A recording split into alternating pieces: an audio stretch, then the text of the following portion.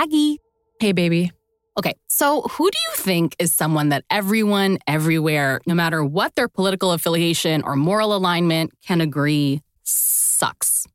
I don't know. This is a very random answer, but I feel like everyone hates Omarosa. She was on The Apprentice, like a very early season of Donald Trump's old show. I didn't come here to make friends. I said that from day one. And if you all stop being so freaking sensitive, you know what? Life's too short to be a bitch. She was so ruthless, and then she kind of joined him when he started his political career, and then everyone hated her even more. Yeah. And then she bailed on him too. Yeah, and he hates her, and yeah. All right, that's a pretty good answer. I will say I was half expecting you to say me or even us based on our Apple Podcast reviews, some of which are very rude. Yeah, I mean, I do think a lot of people can unite over disliking us. Don't forget to leave us a review. Okay, well, anyway, I want to talk to you about one super rich, cartoonishly evil entrepreneur who is so notoriously and unilaterally loathed that I'm pretty sure he's actually the great equalizer across the globe. Yeah, that is a very powerful position to be in when everyone hates you. Everyone loves a supervillain until they don't. It's a clear and unusually warm morning in New York City on December 17th, 2015. It's early, like 6:30 a.m., and Martin Shkreli is likely fast asleep in his Murray Hill apartment. For non-New Yorkers, Murray Hill is a Manhattan neighborhood full of finance bros and PR girls. I personally cannot afford to live there, not on some podcaster's salary. Martin is 32 years old with sharp facial features and dark, swoopy hair. And I imagine that he's jolted awake when he hears a loud banging at the front door. He's groggy and disoriented. He throws on a gray hoodie and opens the door to a group of FBI agents with handcuffs. Martin is under arrest, and he's charged with securities fraud. The feds say he misled investors, lied to brokers, and misappropriated hundreds of thousands of dollars from hedge funds. Martin is thrown into the back of a squad car and taken to the Jacob K. Javits Federal Building in Lower Manhattan. The building is a 41-story glass and concrete monolith.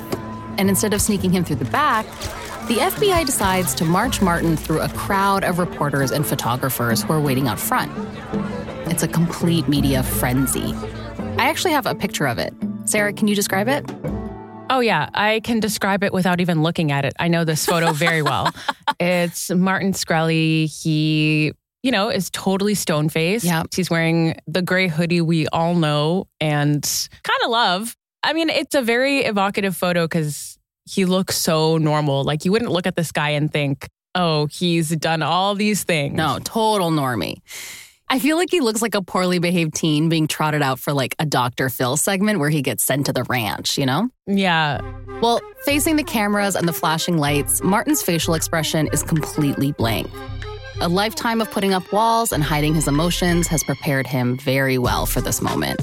But now he's finally facing consequences, and he could serve up to 20 years in prison. Martin Shkreli is a rags to riches and then back to rags story.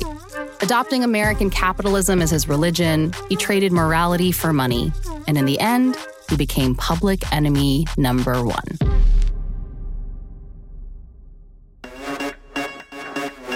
From Wondery, I'm Sachi Cole. And I'm Sarah Hagi. And this is Scamfluencers. Come and give me your attention. I won't ever learn my lesson. Turn my speakers to 11. I feel like a legend. Sarah, I have frankly been completely obsessed with this story. It's a little bit about financial fraud, a little bit about how love can truly blind us, and it hits on a little hobby horse of mine about how incredibly fucked up the American healthcare system is. There's something for us all. This is There's Something About Martin, Part 1. Legend. Before he becomes a symbol for American capitalism, Martin Shkreli is just a shy, awkward kid struggling to fit in. He grows up in a very working-class family in Sheepshead Bay, Brooklyn, near Coney Island. He's one of 4 kids in a close-knit Albanian-Croatian family. The neighborhood is dense with Eastern European immigrants like his parents. They both work odd jobs, mostly as janitors.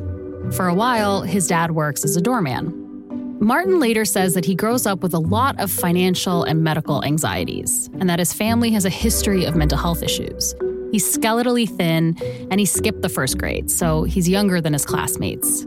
He often shows up to school without enough money for lunch, never mind cool sneakers and nice clothes. He seems like a lonely outcast, desperate to be liked. And it doesn't help that his hobbies are pretty dorky. He's into chess, video games, and computer programming.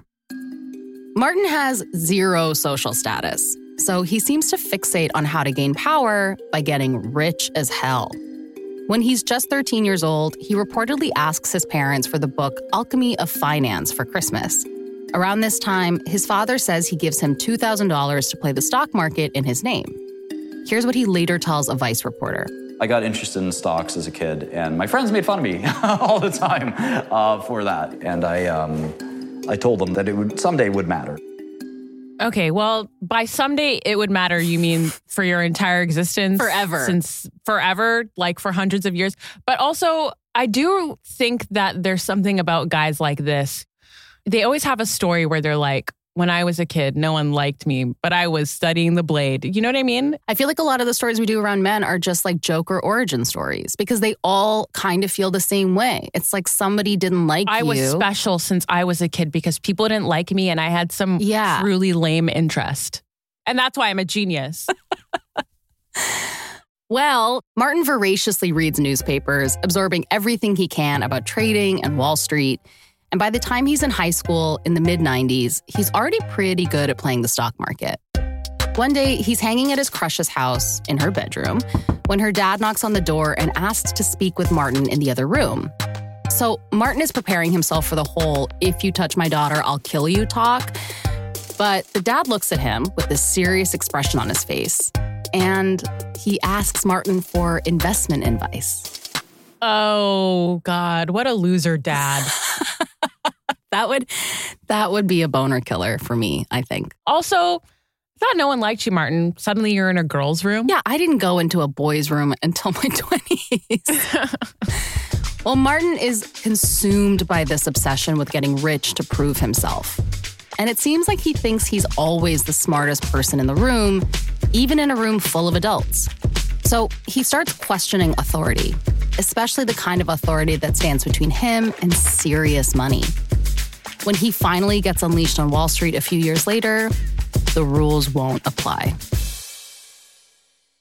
As a 17-year-old freshman at Baruch College, Martin scores an internship at a Wall Street hedge fund.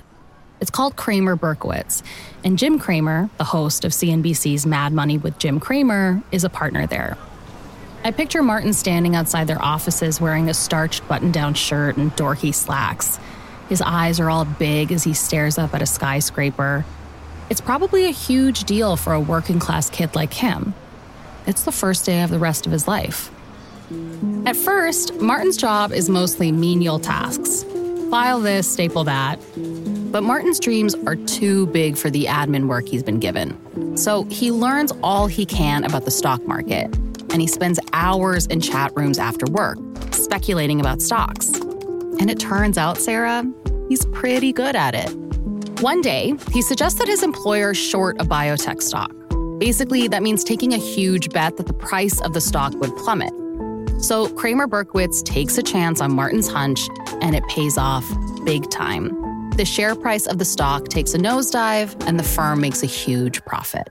I mean, it is very remarkable that Martin is so young and able to do this. Yeah, it's such a good play, in fact, that the Securities and Exchange Commission calls Kramer Berkowitz to make sure that they didn't have any insider knowledge. But they don't find anything, just a gangly teenager with good instincts. Martin knows that a lot of biotech firms are out there raising tons of money, promising investors that their drug is going to cure diseases and also make them very rich. But most don't even get their drugs approved by the FDA. And without approval, the value of their shares plummet. It's a lot of bluffing, and Martin knows how to sniff it out. So he becomes a golden boy at the firm. According to Vanity Fair, he becomes Kramer Berkowitz's mole, spying on hedge funds and then sharing the information with the team. After graduating from Baruch College at just 20 years old, Martin is hired by Kramer Berkowitz as an analyst. But he doesn't stay put for long.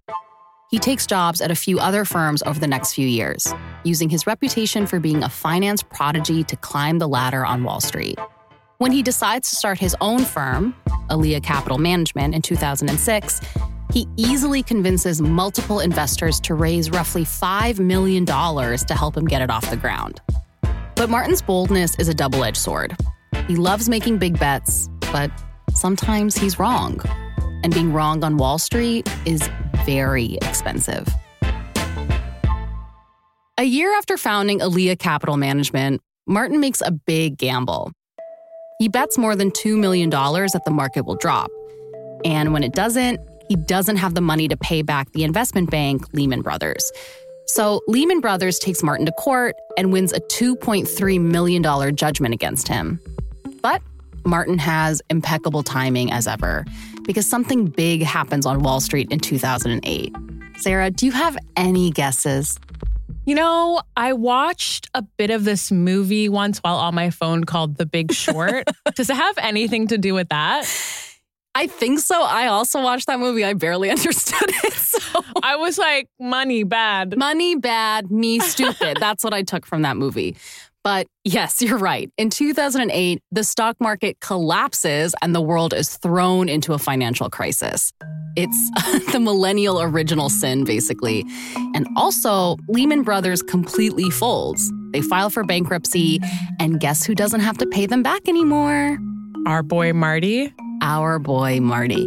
So Martin might be off the hook, but his new company has been destroyed. So he moves back home to Sheepshead Bay. It's probably a little depressing to go from being a swanky Wall Street player to sleeping in your childhood bedroom, but Martin refuses to stay down. And this time, he's determined to do whatever it takes to succeed, legal or otherwise. After a while, Martin remembers the thing that made him a superstar when he was still just an intern, shorting biotech stocks. So he decides to start a new hedge fund that focuses on doing just that. He calls it MSMB Capital, and its tactics are savage. He goes online and spreads rumors that certain stocks will go down, influencing people to sell them. And it works. Technically, this kind of market manipulation is illegal, but it's really hard to prove. So it seems like there are a lot of things that are illegal, wink, wink, you know? Yes. Or it's like, I don't know, is it legal? Wink. Yeah, there's a lot of sort of internal winking happening in this industry that you and I will never understand. But Martin is back, baby. He's out of his parents' house with a new company. From the outside, things seem to be going great. Martin calls and emails current investors and prospective investors to tell them that MSMB is killing it. But he's hiding a big secret from them. He owes millions to the investors for his first failed company, and he doesn't have it. The truth is, MSMB is barely surviving. How do you function knowing you owe millions of dollars? I don't know. I get nervous when I get a Venmo request that I don't immediately fulfill. But Martin still manages to court investors. One of them is 21-year-old Sarah Hassan. She's got long brown hair and dimples. Her dad is an uber-wealthy pharmaceuticals executive, and she appears to be following in his footsteps. She just graduated with an MBA in finance and pharmaceutical management. And after she hears that Martin is a rising star in the hedge fund world, she decides she needs to meet him. Martin and Sarah meet at a restaurant in Manhattan in January 2011. And Martin reportedly tells Sarah that MSMB is managing between $40 and $50 million, which is a lie. Really, they have less than $700, which is mostly a result of Martin's reckless trading. How the hell is this guy walking around saying he's managing between $40 to $50 million when you have less than $700? That's not even rent for a room these days. It's nothing. It's not even rent for one of 4 bedrooms you would have to share in like Fort Greene. I am shaken by this lie. I know. Martin. I know. Martin. Well, despite all of this lying, the dinner goes well. And Sarah decides to invest $300,000 into MSMB Capital. Martin starts sending Sarah email updates boasting about the company's success. But within a month, the emails have stopped. Martin doesn't have much good news to report anyway. It turns out he shorted another pharma stock and reportedly lost some $7 million. That is insane. He had $700. Yeah. Now he's losing $7 million? This story does make me start to feel that money is not real. What's real? What is real on this earth? It's making me feel crazy. Yeah, I don't know. But in the fall of 2012, Sarah gets an email from Martin telling her that he's closing his firm. All the money is gone. And I can only imagine that Sarah is pissed. The loss makes her look really bad. But Martin tells her not to worry. He's starting a new pharma company called Retrophin, focused on creating medicine for rare diseases. And she can take her payout in either cash or shares of the company. Sarah chooses cash, obviously, but receives shares of a shell company instead. After a 6-month legal dispute, Martin finally agrees to wire her $300,000, the money she initially invested in the company. Plus, she gets to keep the stocks. By this point, Retrophin has taken off, and Martin's recently been featured in a Forbes 30 Under 30 finance list. It's a glowing profile with the headline, Hedge Fund Gadfly Turns Biotech Entrepreneur. It paints him as a wonderkind who's dedicated to funding new medicines to help people with rare diseases. Sarah, take a look. Yeah, I mean, this is a real Forbes article. It's not like one of those paid partnership things that you see at the top. Yeah, no, it's real. And, just skimming through it, it's really framing this as a guy who wants to just do right by the world. There's a quote saying, "I'd like to focus on my life on creating new medicines for people who are suffering from rare diseases." And I guess if you just read something like that, you think like, oh yeah, this guy's using finance for good. Yeah. Well, at this point, Martin must feel amazing with all of this attention. Retrophin has raised millions and his investors are heavy hitters, like the CEO of the maker of Botox. And before long, Martin will make a name for himself even outside of Wall Street and Big Pharma as the most hated man in America.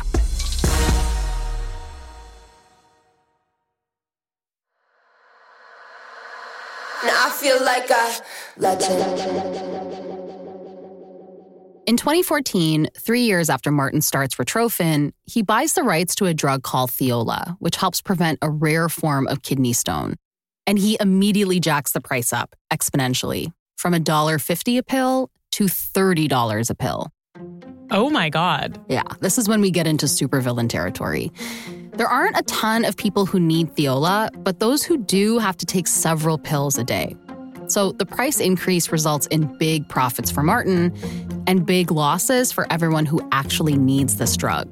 Retrophin stock skyrockets.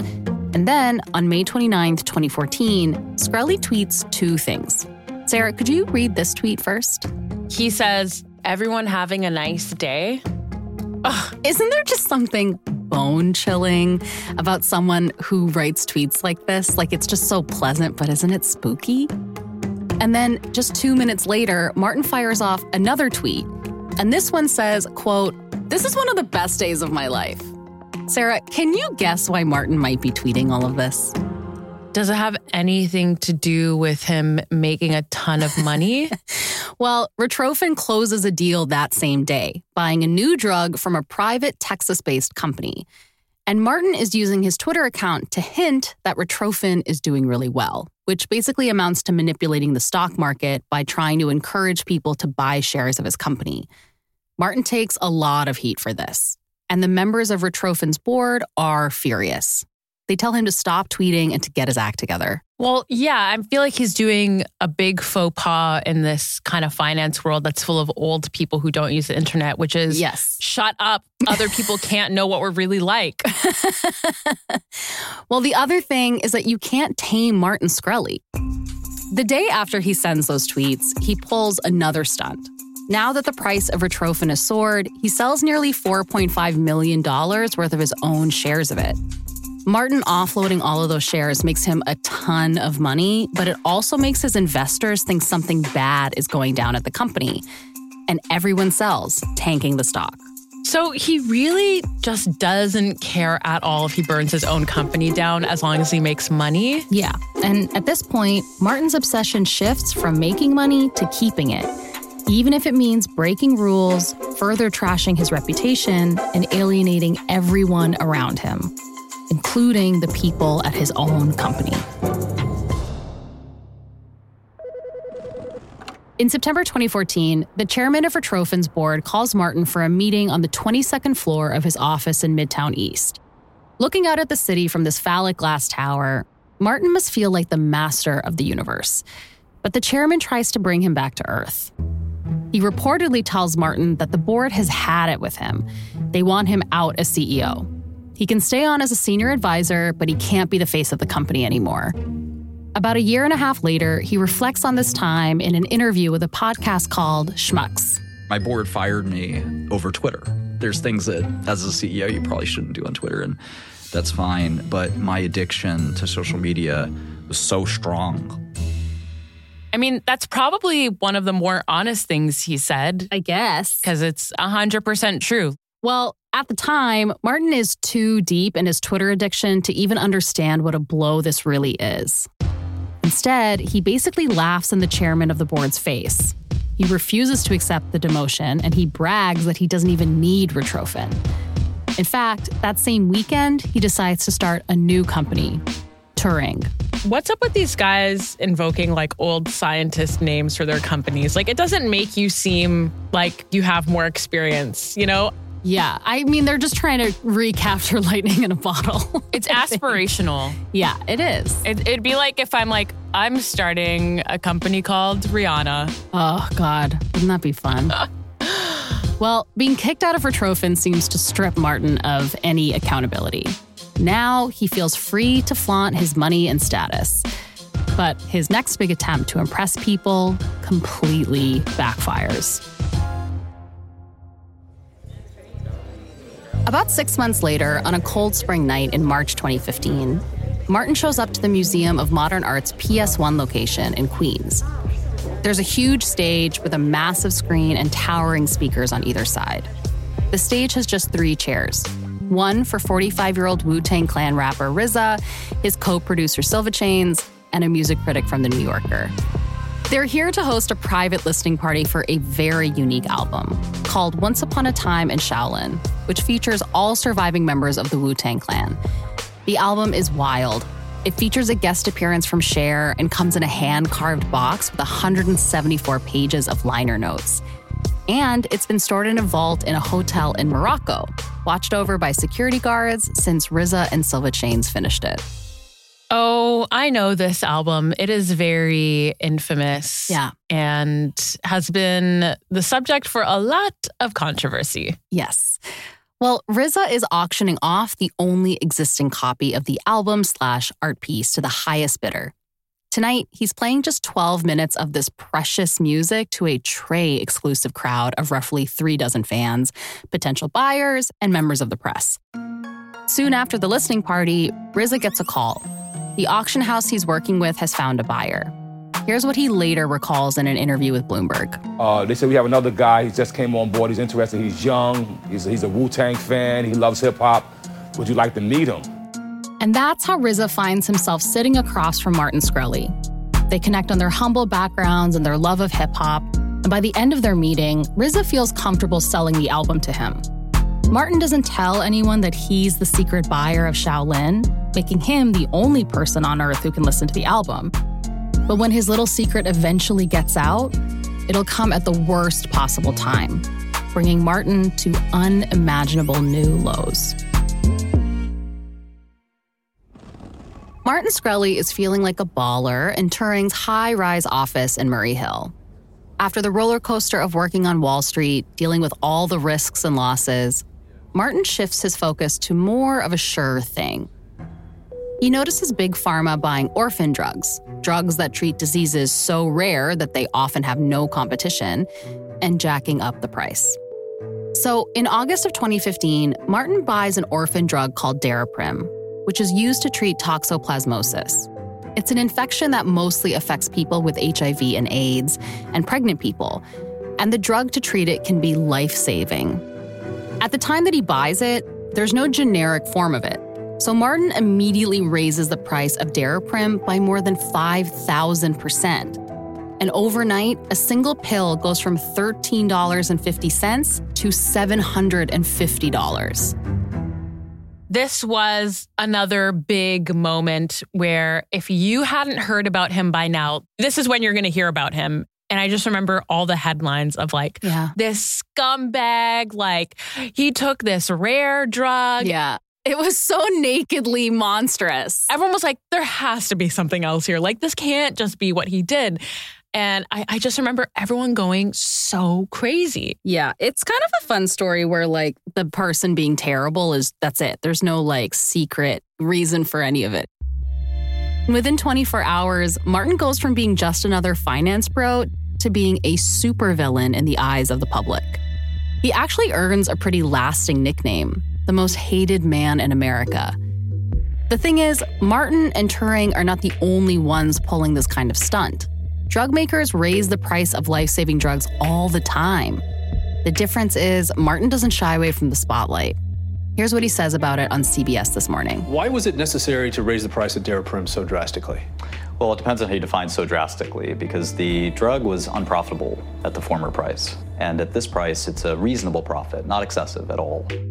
I mean, you have to sort of accept his terms that healthcare is about a profit to even wrap your head around the logic. Well, here's the thing, like, okay, he did something terrible. There's no question.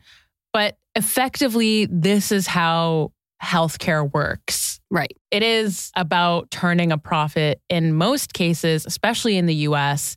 And there's a reason why people ration insulin. Yeah. And it's not because there's one villain who's making insulin so expensive that people die from something they shouldn't be dying from. No, there's several villains. It's because that's how it works. Yeah. You know, like, I guess in a way, when I think about it, like this could have been this moment of reckoning almost, of people being like, wait, someone can just do this? These companies can just do this and they do it all the time. And it just happens to be an extremely online troll who's doing it this time. Yeah. But instead, I feel like it kind of became all about Martin Shkreli when it could have been about much more. You know what I mean? Yeah. Well, in the interview with CBS, Martin also says that the price hike won't actually impact patients. He says the additional cost will only impact insurance companies and hospitals. But that has created its own set of problems that impacts patients. The chief of infectious diseases at Mount Sinai told Vanity Fair that when her hospital tried to buy more Daraprim, they were told that their credit limit just wasn't high enough. And an Emory University professor of medicine told NPR that one of her patients with toxoplasmosis has been ready to leave the hospital for months, but no rehab facility will take her because they can't afford the Daraprim that she needs. All the while, Martin is riling up his haters even more by bragging about how rich he is on Twitter. He tweets out a photo of a bottle of 1979 wine and claims that it costs $9,000. And more than once, he tweets photos of the views from a helicopter flying high over New York City. Sarah, take a look. This is so deeply embarrassing for Martin. There's no signifier of not belonging more than posting photos like this. No person whose life is actually like this would ever post this on Twitter because it's tacky. Yeah. He tweets like a middle-aged housewife, like visiting New York for the first time. It's like he won a contest. Well, Martin quickly becomes the poster boy for pharmaceutical greed. And it's not like he's quietly raking in the dough. He's flaunting his wealth in the most obnoxious way possible. And the more he runs his mouth on Twitter, the more his enemies want to take him down, including some of the most powerful people in the country.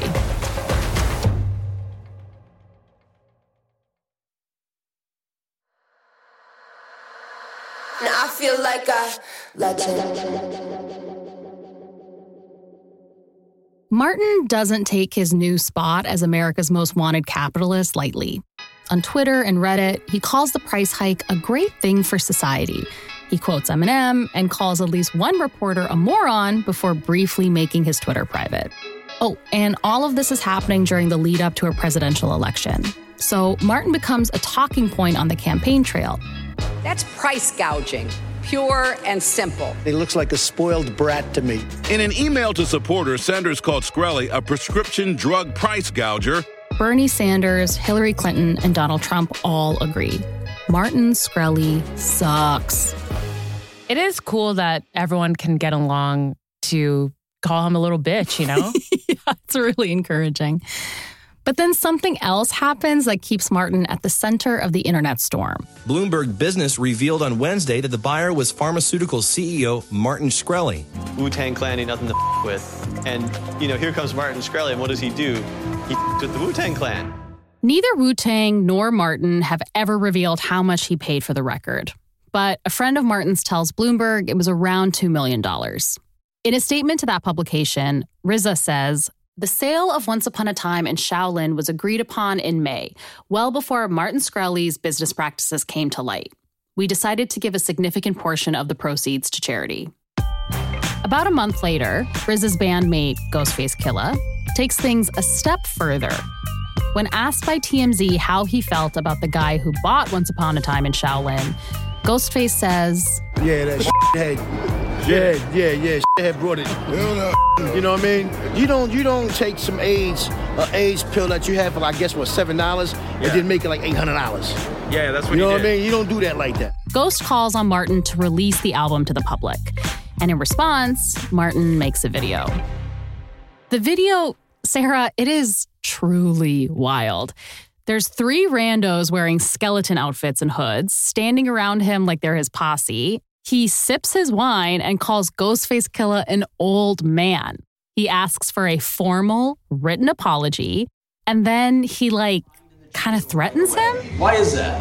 Why are your goons not as hard as mine? Ghost, stop pretending, stop acting, stop lying. Be real, as your video once said. And don't ever mention my name again. Ever. Or there'll be more of a price to pay than just this video. Just when you think Martin can't do something more humiliating, he's so embarrassing. He takes it to another level. This video, he's also wearing slightly unbuttoned dress shirt with, a blazer on top. And it's what cartoon did you watch where you thought this was cool? Yeah. Some people are just born embarrassing, Sarah. You could just stop. Well, obviously, Ghostface can't just sit back and take it. So, of course, he makes a video in response. "Hey, yo, man, you hilarious, man. You must be on Ritalin or something, man. You know what I mean? Check this out, man. It's you a fake-ass supervillain, man." And then Ghost brings out his goons, meaning his sister and his mom. "Look, Martin, if you was my son, I whip your ass. I give you an ass whipping because what you doing is so foul. You trying to disgrace my brother, Ghostface Killah?" There's nothing that scares me more than being yelled at by somebody else's mom or sister, truly. Yeah, also, it's kind of be better, Ghost. I don't know, I kind of like it. You don't need to involve yourself in this any further. He's not a worthy opponent. Yeah, I guess so, but I'm glad he did it for the content. Well, Martin's galactic level of cringe definitely gets some attention. But unfortunately for him, his internet haters are not the only ones scrutinizing everything he says and does. The FBI is onto his case too, and they are about to pounce. A few months later, in December 2015, a reporter named Christy Smythe gets a scoop. Pharma's bad boy has been arrested by the FBI in his Murray Hill apartment. She's been tracking Martin for a year, and she's been waiting for this moment. And her patience pays off. She breaks the story for Bloomberg. The headline of Christie's article is matter of fact. Shkreli, drug price gouger, denies fraud and posts bail. Christie's in her early 30s with pale skin and honey blonde hair. She covers the federal court in Brooklyn, and nearly every day she writes about different people or companies suing each other. Her career's going well, but she's waiting for that big breakout story. And she probably thinks that Martin Shkreli might just be the story she's waiting for. Okay, Sachi, you know what? I'm going to have to say, even if our listeners don't know where this is going, I know where this is going. And I'm going to tell you right now, I don't like it. I don't like it one bit. I know. Well, a handful of months after Christie's article comes out, she heads to Congress to watch Martin testify about skyrocketing drug prices. He wears a black blazer and a striped button-down, and he's got a perma smirk plastered on his face. Martin is not here to make friends. On the stand, Christie takes notes as Martin refuses to answer a single question, invoking the Fifth Amendment every time. A frustrated Congressman Trey Gowdy tries to get Martin to spill the tea. you are welcome to answer questions, and not all of your answers are going to subject you to incrimination. You understand that, don't you? I intend to follow the advice of my counsel, not yours. Congressman Elijah Cummings, ranking member of the subcommittee, tries to get through to Martin, and, well, he's not exactly successful. I want to ask you I want to plead with you to use any remaining influence you have over your former company to press them to lower the price of these drugs. You can look away if you like, but I wish you could see the faces of people who cannot get the drugs that they need. After the hearing, Martin tweets out, "Hard to accept that these imbeciles represent the people in our government." While most people would conclude that, yeah, Martin sucks, it does seem like Christie sees something else. A slight, nerdy man covering his insecurity with bravado. Yeah, get in line. That's all men. Like, oh no, he's so special because he's a nerd who's insecure. Oh my God, stop the presses. Yeah. Well, Christie decides to email Martin to get his side of the story. But he's hard to nail down. She wonders, who is the person behind the persona? This question will soon become an obsession, leading her down a dangerous path of no return. A few months after the trial, Christie Smythe sits across from Martin at a bar near his apartment. He probably agrees to chat with her because, well, he's been charged with securities fraud, and let's face it, he needs an ally in the media. According to Christie, Martin says that he wants someone to write the truth about him. That, sure, he's a jerk, but he's innocent. But he hasn't agreed to an on-the-record interview just yet. This is just a warm-up. Over wine and snacks, Martin shares about his childhood, how he skipped the first grade because he was so smart, only to feel lonely and out of step with his peers. Christie later says that as a kid, Martin got anxiety attacks that were so bad, his family took him to the hospital because he thought he was dying. Christie also says that she grew up with anxiety and feelings of not belonging. And she leaves the interview confused by her own feelings. Has Martin Shkreli charmed her? This is a plague that has been cast upon women all over the world, where talking to a man and finding anything he says remotely relatable translates into a deeper connection. And it's very unfortunate for Christie that this man happens to be Martin Shkreli. Yeah, I mean, Sarah, I don't want to spoil too much because there's another episode about this next week and it's even juicier. But what I will say is that the meeting goes well and Martin agrees to meet Christie again, this time at the Turing office. He continues to dangle the possibility of giving her a real interview. But Christie's frustrated. She can't write about anything he says if this is all off the record. After the meeting, they keep in touch via phone and email. And Martin keeps playing cat and mouse. Christie is hooked. It seems like Martin Shkreli represents so much to her. The scoop of a lifetime, a story she can really own. Maybe she can even turn it into a book, which would probably open a lot of other doors for her. Unfortunately, what she thinks is her meal ticket is actually her downfall. Christie's about to get pulled in by Martin's powerful personality, and she'll lose her journalistic credibility and so much more.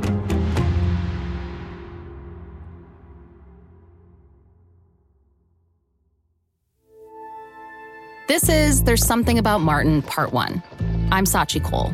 And I'm Sarah Haggie. We used many sources in our research. A few that were particularly helpful were Bethany McLean's article for Vanity Fair, Everything You Know About Martin Shkreli is Wrong. Or is it? Ali Conti's article for Vice, Wine, Wu-Tang, and Pharmaceuticals Inside Martin Shkreli's World, and Paul Barrett's article for Bloomberg, Once a Notorious Short Seller, Martin Shkreli Now Sees a Future in Biotech. Rose Cerno wrote this episode. Additional writing by us, Sachi Cole and Sarah Haggie. Our senior producer is Jen Swan. Our producer is John Reed. Our associate producers are Charlotte Miller and Lexi Peary. Our story editors are Sarah Ennie and Allison Weintraub. And our senior story editor is Rachel B. Doyle. Sound design is by James Morgan. Fact-checking by Sonia Maynard. Additional audio assistance provided by Adrian Tapia. Our music supervisor is Scott Velasquez for Freeze on Sync. Our executive producers are Janine Cornello, Stephanie Jens, and Marshall Louie for Wondery.